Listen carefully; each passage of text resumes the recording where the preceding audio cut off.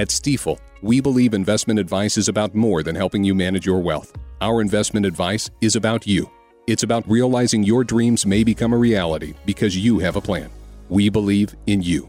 Find your new Stifel financial advisor at stifel.com. That's STIFEL. Stifel Nicholas and Company Incorporated, member SIPC and NYSE. During the reign of Barack Hussein a record 40 million people were enrolled in food stamps. It's one of Obama's legacy points.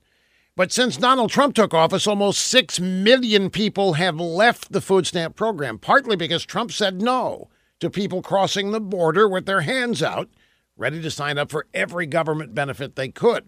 But the biggest reason is because America's economy is on fire. We are creating jobs again. When people are earning paychecks, they can buy their own food. Imagine that, without Washington's help. It's amazing. When you stop treating businesses like the enemy, they create more jobs. When you let people keep more of their paychecks, the economy grows and even more jobs are created. It's easy to understand unless you are a leftist progressive.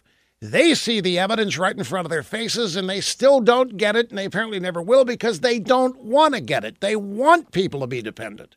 6 million people off food stamps?